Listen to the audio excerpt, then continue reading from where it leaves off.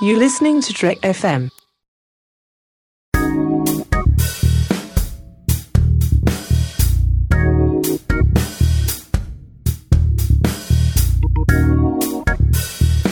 Hello and welcome to episode 19 of Commentary, Trek Stars, a show which looks at the work of Star Trek creators outside of Star Trek.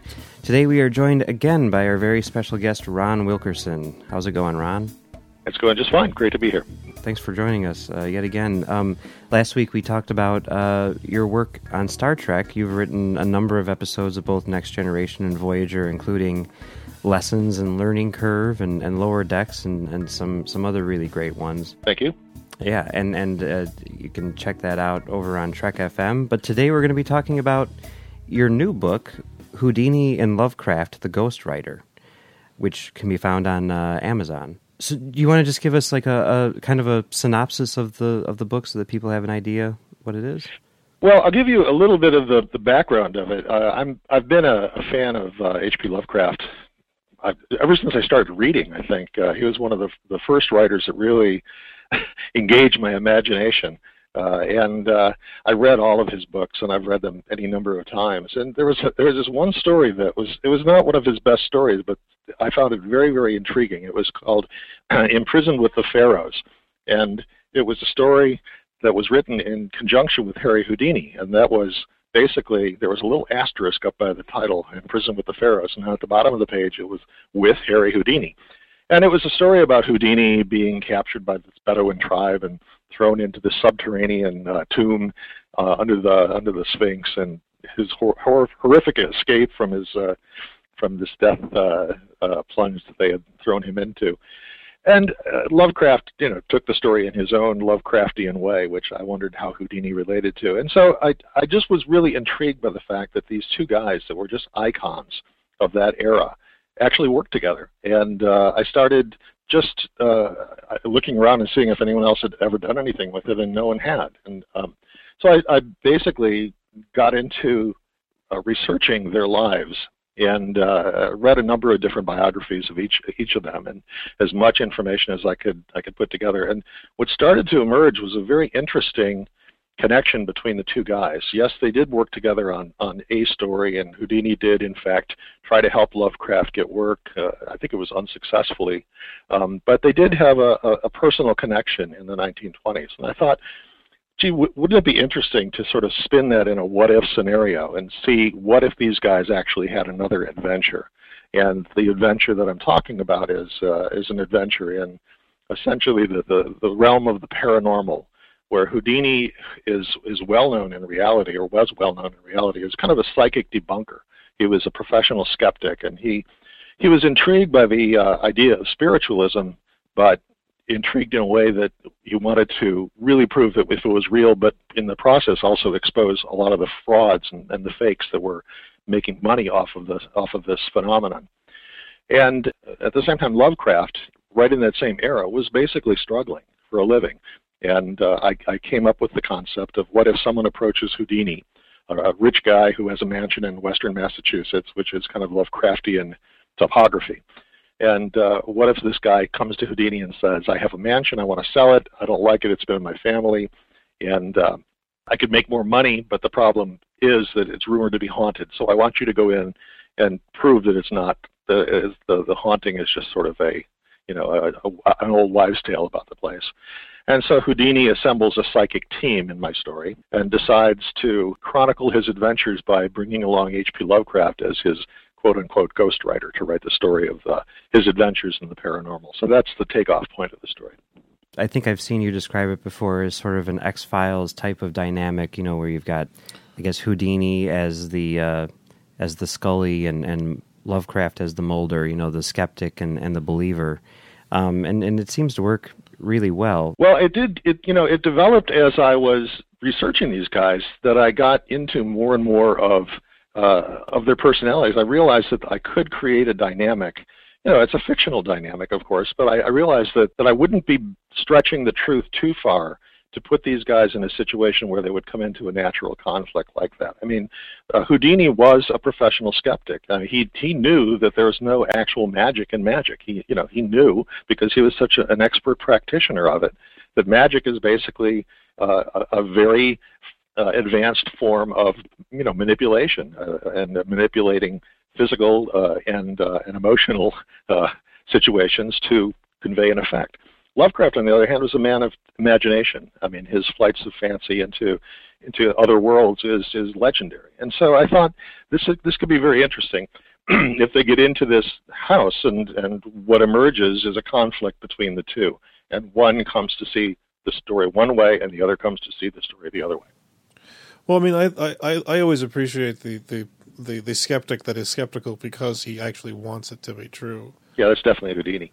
Yeah, and like very often, like there's sort of this polarizing thing where people tend to go like, be more open-minded, and other people go, don't be so gullible. And I like professional skeptics like Houdini, and in present day like James Randi. I mean, there are people who debunk these things because they so badly want it to be real.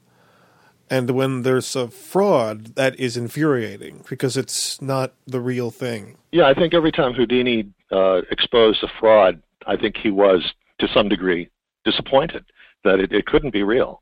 It's like, you want Santa Claus to be real when you're a kid. And I think there's some of that in all of us that continues. We want to believe in some of these things. And Houdini was looking for proof. Yeah, and the book does deal with it. I mean, Houdini does seem to be extremely skeptical, but it's the forward-facing aspect of his personality. Like deep down, he's like, "Come on, be ghosts." Yep, agreed. The other thing that I thought was really interesting that developed in my research about these two guys is their very, very different socio and economic backgrounds. Houdini came from abject poverty. He was an immigrant from Eastern Europe. Only spoke Hungarian when he arrived in America at very early age 2, 3, something like that, and always spoke with something of an accent. And English was not his first language, to say the least, and absolute dirt poor. And rose up by starting out in traveling circuses and tumbling and doing juggling and doing other kinds of magic shows.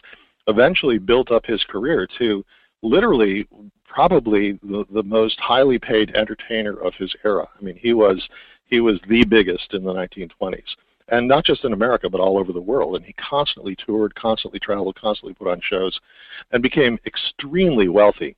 Whereas Lovecraft, just the opposite. Lovecraft started out in a fairly well-off family in Providence, Rhode Island. His father was a successful salesman. His grandfather was also very successful, and they lived in this beautiful home in the suburb of Providence. And what happened is that his family lost their wealth. His father died, some rumors, of syphilis, and was essentially committed to an insane asylum where he died when Lovecraft was, I guess, in his early teens.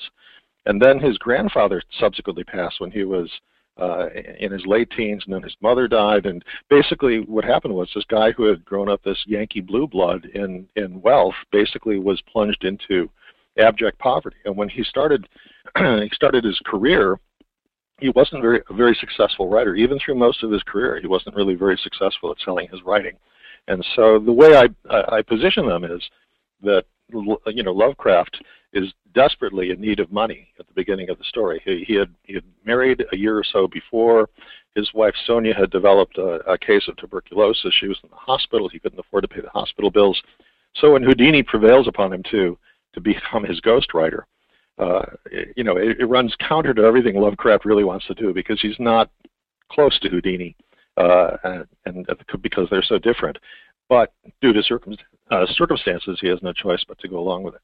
Now, this is, I know that, what this podcast is, of course, is geared towards Star Trek fans, but trying to, open them up to new work and stuff like that. I've seen, on Twitter, your interaction with some of the fans and how it's been, I don't know, it seems like kind of a struggle to get the Star Trek and the Stargate fans to become interested in this book, since it is, kind of a different genre and stuff like that. It's more of a classic horror, kind of a haunted house story.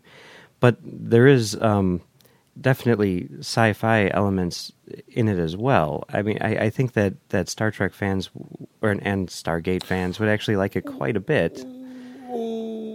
I just want to say, I think that Lovecraft's point of view is actually very informative, because he wrote like basic classic horror stories, but he wrote them essentially as science fiction, because he thought about like the things that are, tropes in horror, like the otherworldly evil lurking, outside of view, as like actual scientific concepts. I mean, like he thought like parallel dimensions, like different planets. Like the galaxy is a huge place. The universe is way bigger. There's going to be some crazy weird stuff out there, and just something being crazy weird is going to be horrifying. Yep. Well, first of all, I want to deal with Mike's observation that it's difficult to get through to fans about the book, and it's true. I'm working on it, and I'm hoping fans will come to accept me as a novelist in addition to as a television and screenwriter.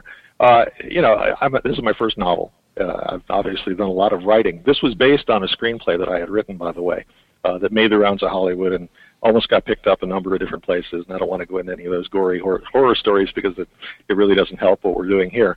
But I looked at it, and I've always loved the story and thought, well, this is something that could be novelized very nicely. And so with the development of direct publishing and being able to get a book up on Amazon directly without having to go through a publisher, this to me is sort of a new era for writers to expose themselves to a new market without having that filter. And I thought, wonderful, I want to go there and I want to see what I can do with it. And so that was really part of the inspiration, too, of taking the story there.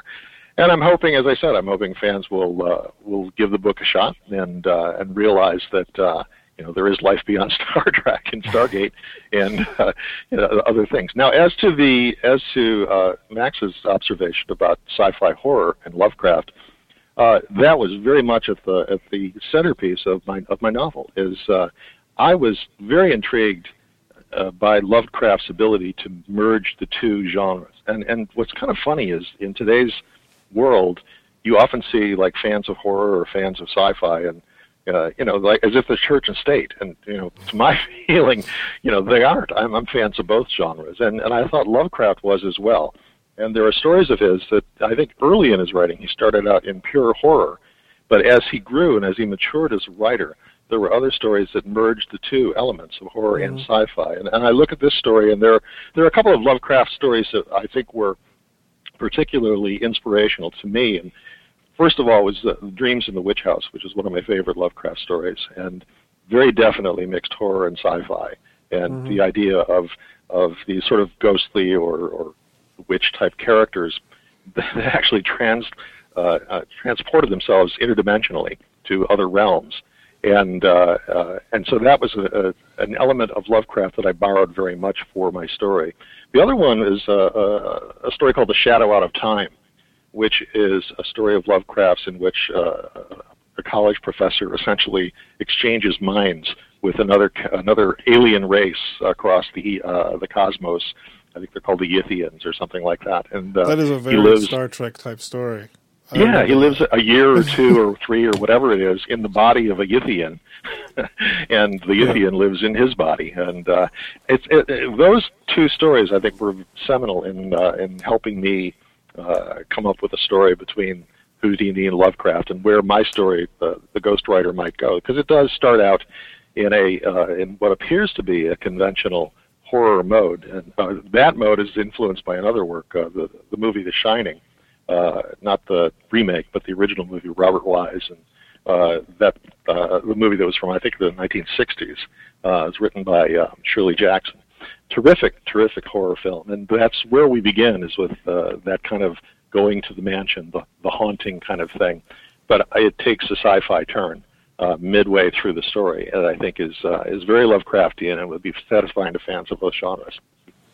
Yeah, like you talked about, how some people see it as sort of like, church and state. And, I'm a fan of both genres as well, but I'm definitely much more of a sci-fi fan. And when I see a horror movie or read a horror book or whatever, and it takes on, sci-fi elements, I get a lot more excited about it, and this definitely does that. So, if you are a sci-fi fan, check this out for sure. In general, I think science fiction fans would find a lot of really cool stuff in Lovecraft.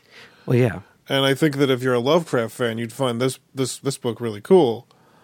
And if you like just paranormal stuff in general. I mean, horror movies, science fiction movies, things that are super normal. Yeah. So I know that this book was obviously influenced by the work of Lovecraft, but as someone who was not familiar with Lovecraft's work, I was seeing similarities to, actually another one of your pieces, which is Schisms from Next Generation. Okay. There seem to be a lot of similarities to that, both in terms of tone and also a few elements. And I'm guessing probably that Schisms was influenced by Lovecraft as well, and not necessarily this by Schisms. But there seems to be like some ideas which are, floating around, which you've returned to. I was just wondering if that was just me reading too much into it, or what? No, I think you're hitting the essence of what the story is about. Is in both cases, in the case of my story, Houdini and Lovecraft, the Ghostwriter, and in the case of Schisms, we have human beings, well, for the most part, human beings on the Enterprise, that are being manipulated by an outside force, and that was the key element in Schisms that was fun, was that we have this big and powerful ship with all of its sensors and all of its means of detecting any outside influence, and yet people are somehow being abducted from it and messed with and then put back on the ship. And the only thing they have to account for what has happened to them is their confusion over the issue. And so I thought that was what was really fun about that episode, Schisms, is again the great and powerful Starship Enterprise crew being manipulated by an even more powerful alien presence, and I play with that here too as well. That we have Houdini and other members of his team. They're very, I wouldn't say, well, Houdini is certainly very full of himself because he's as successful as he is, and really is astounded when they find that they're actually being manipulated by outside forces, and so we have a similar kind of realization and a similar kind of jeopardy. So yeah, I think your observation is correct. Another question, which I know that Max had, was where does your love of Lovecraft come from? Like, what are your Lovecraftian origins, in a sense? Your love of Lovecraft's craft. Well, again, I discovered him pretty early. When I was a teenager, I think is when I first discovered Lovecraft, and just scared the heck out of me. And his stories, hold up to repeated readings and rereadings. And some of my favorites are The Shadow over Innsmouth, The Mountains of Madness. A very short one that I just love for its twist is a story called The Outsider. And the two that I already mentioned, A Shadow Out of Time, and I think Dreams in the Witch House is one of my favorites of all of his stories. And again, I go back to Lovecraft. I've read and reread his stories any number of times, and find different things that I've discovered in his writing each time. That I'm at a different stage of my own maturity, of my own evolution, and I also tried, Mike, you may not notice this, but Max may have noticed it a bit more. I tried to write to some degree in a Lovecraftian style. I tried to use some of his language. I tried to, and in actual cases or actual quotes, the Lovecraft quote about Houdini and his, the ignorant little foreigner actually is a quote from reality, as I recall. But I tried to use his verbiage, and I tried to set the story in some ways to do homage to his writing, because I do respect him so much. So obviously you're... But avoid the overly flowery, extended descriptions of a doorknob.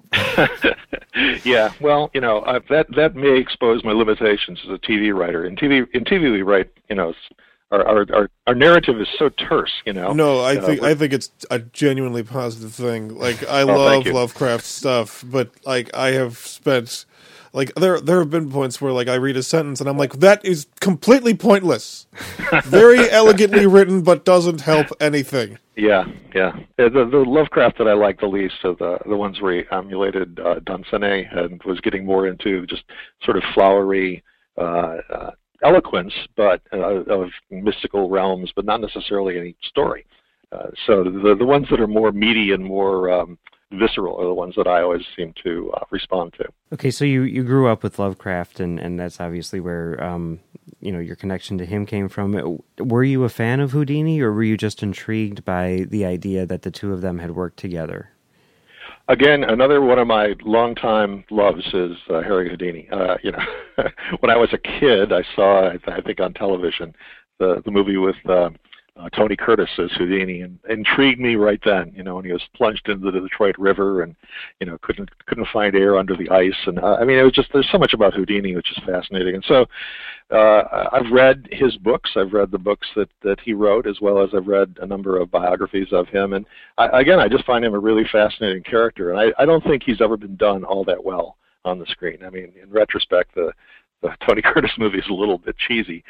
He's also a fascinating guy in that he was multimedia. He was obviously most known for his stage performances and his staged performances in the real world, escaping from straitjackets and escaping from trunks thrown into the river and things like that. But he was also a filmmaker.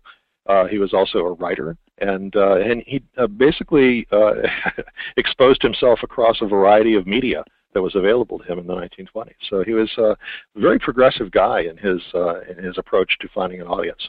For the most part, the book is pretty much told from Lovecraft's perspective. I was wondering if that was just like sort of a necessity of the story, or if that was a conscious decision on your part, or what the reasoning behind that was.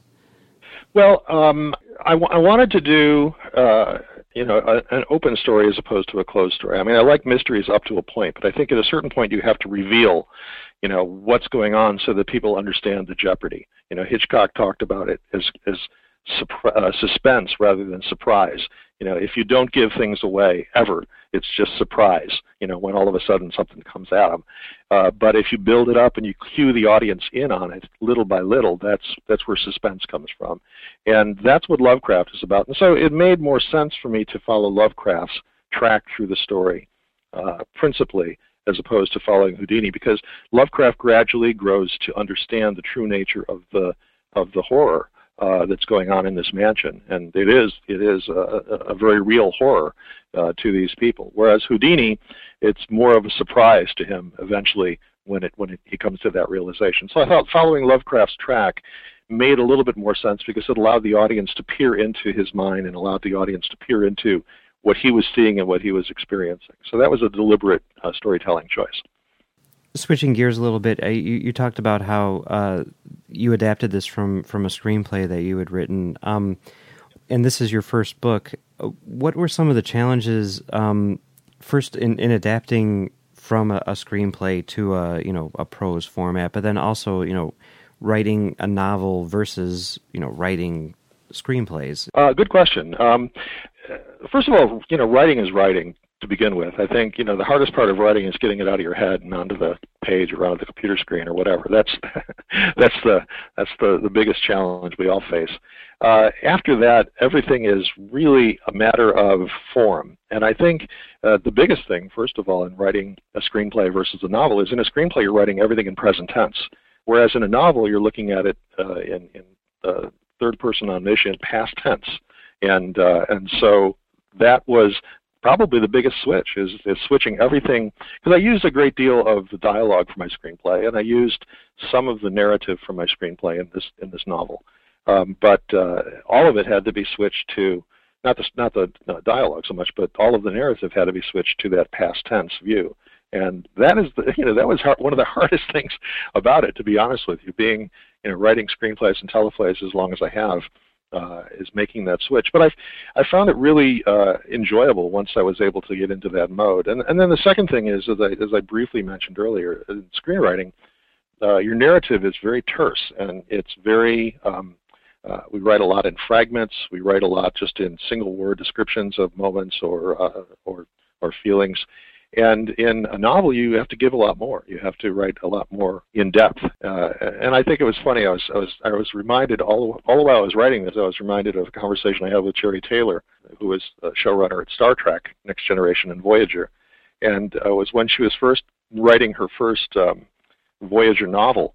I was asking her what that was like, and she said, it's the hardest part about it is you write all day. And where you normally cover about 5 pages, you look at the page you've written in the novel form, and it's half a page.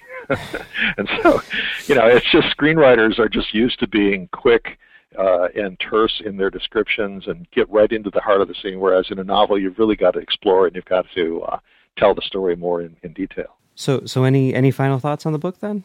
The thing I'd like to say about the book is, first of all, I hope people give it a shot. It's on Amazon, both in paperback and in Kindle and computer download. All I can say is if you like my writing on Stargate or you like my writing on Star Trek, I think you'll like the book. It's a fun book. It has elements of horror and elements of sci-fi. I love the characters, and I think that although if you don't know anything about Houdini and Lovecraft, you'll learn a lot about them, and perhaps might encourage you to even learn more about them. I had a great deal of fun writing it. I've had really good response from the people that have given it a chance, so I just hope more people try it. I actually think it's a really good primer on Lovecraft's material. Like, I've told people, if you want to get into Lovecraft, you should read... there's no way to start. There's no place to start. You can literally choose any access point, and it's going to be equally awkward. So, a good entry point for Lovecraft, this, I think this works as that, and I think that's a really good thing, because there isn't one in his history. Agreed. He's a difficult writer to get into, but I appreciate the compliment. I think it is a good introduction to the character and an introduction to the Lovecraftian universe. So thanks. Yeah, and as someone who had basically no knowledge of Lovecraft or Houdini, I found the book to be very entertaining, and it did make me want to go out and read Lovecraft's other stuff. So I appreciate that. And in terms of like what you're saying about Star Trek or Stargate fans giving you a chance, I mean that's what our show is all about. Is Star Trek fans. That's what we started this to do. Yeah, they really love Star Trek, and to us, I mean, I guess just from our backgrounds or whatever, we see this guy wrote Star Trek, that was awesome. What else did he do? Kind of thing, and this is a very good book. I mean, people have seen your episodes; they know that you're a really good writer. I do not understand why they wouldn't give this a shot. Because there's no technobabble about warp coils or something. Yeah, I don't deal at all with warp drive.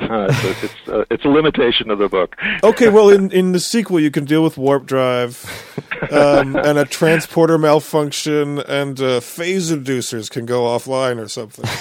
I am actually thinking about a sequel to it, but in the meantime, I am adapting another one of my screenplays into a novel. So we'll see how that one goes first.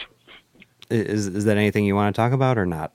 Very briefly, it's a story called Crossover, and it's set in the 1980s, and it's about a newspaper reporter who does risky things for a living and writes about them. And I based him on a writer at the time, I think his name was Doug Vedder, that wrote for Playboy, and basically did real risky things, and then wrote about how terrifying they were. And my lead character is on a police ride-along, and the town is it's kind of like during the term of the Night Stalker. The town is kind of in the grips of a serial killer, and my story is called The Sawtooth Slayer. And my reporter, Barry Corrigan, is in the back of a police car, and the cops see something, they take off, leave him stuck in the back seat. If you've ever been in the back seat of a police car, there are no door handles, so you don't get out. And of course, at the very worst moment, the Sawtooth Slayer comes out of the darkness and finds him in the back seat and kills him. Basically, my hero dies on page 9. Crosses over into the afterlife, meets the woman of his dreams, and then is revived on the operating table. And he becomes obsessed with finding the fact that the woman he loves is on the other side. That's my story. And again, I wrote that as a screenplay, and again got close to production. But I'm now working on adapting that into a novel form. But then, in addition, I have the TV thing, which I think we're going to talk about too. Yeah. No, I know that this was a project which was announced. I read something that I think was on Deadline or something like that. It's called Dreamland. Yeah, we have a story called Dreamland that is a pilot at this point, and we see it as a TV series.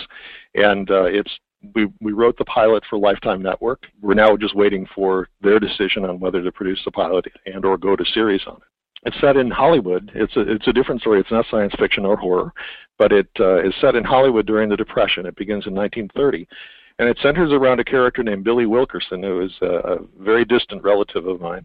And he was the guy who, in 1930, started the Hollywood Reporter, which was the first daily trade paper in Hollywood, and essentially took on the studio moguls and was the guy that was telling the truth about what was going on in Hollywood, and as a result of that, grew into conflict with a great deal of the moguls. And it's basically telling the stories, the true stories and of things. Again, it's historical fiction, so we're basing it on reality. But again, we're setting our own pace and telling the stories of Hollywood that people just don't know about. And what's really fascinating about this guy is that he wrote a column every day for about, my God, what was it, about 30 years, 35 years, something like that.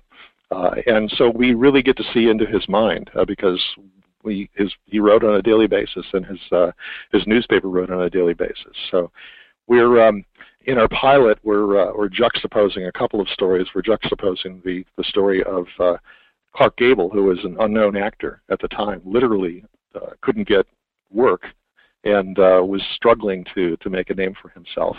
And on a bet with Louis B. Mayer, Billy Wilkerson wrote about Gable, saying that he could make an unknown into a big star, and that's exactly what happened. He wrote this column on Gable, and the exhibitors picked it up, and next thing you knew, Clark Gable was starring in Red Dust with Jean Harlow. So that, and then we're contrasting that with another story of another person trying to make it in Hollywood, Peg Entwistle, who was an actress who came from England to Broadway, was successful on Broadway, came to Hollywood, and ultimately didn't succeed and committed suicide by jumping off a Hollywood sign. So we're telling stories like that people just haven't heard before. So those are some of the stories we're telling in our pilot, but there are hundreds of them. And one of my co-writers on the project is co-developers of the series is Rob Cooper, who was showrunner on Stargate SG-1 and Stargate Voyager, or Stargate, not Voyager, what's the other one? Atlantis, I'm sorry, my mind is slipping there. And the other co-writer is Willie Wilkerson, who is the son of Billy Wilkerson, and it basically has all of these amazing stories about old Hollywood. So that is the project. We've written the pilot, and it's at the network. We're just hoping for a positive response from them anytime. So where can people find you? Well, I do hope they go to my website, ronwilkerson.com, and I have a number of essays. I'm constantly adding to it, as much as I can. I have essays. I have tributes to people that have meant a lot to me. I have some of my music. A lot of people don't know I'm a musician and have played music for many years, and so that can be found there too. And then just news things that come up. I have opinions that I like to share. I just wrote an essay on why I thought Argo was the film that beat out Lincoln in Zero Dark 30 at the Oscars. My theory is actually based on the writing, based on a conscious choice made by the filmmaker. So I hope people go to ronwilkerson.com and read my writing, and it's a way to stay in touch with me. And also, I'm on Twitter all the time. I don't do Facebook as much, but I'm on Twitter pretty much every day. And so that's another good way to reach me. And that's at Ron_Wilkerson? Yeah, at Ron_Wilkerson. And the book is called Houdini and Lovecraft, the Ghost Writer, and you can find that on Amazon. So be sure to check it out. It's really good. Great, thank you. As always, you can find us at our other show, commentarytrackstars.com, or on trek.fm. And you can find us on Twitter at comtrackstars, or email us at comtrackstars@gmail.com. So thanks again for joining us, Ron, and everybody be sure to go out and read the book. Thanks, guys. It's a pleasure.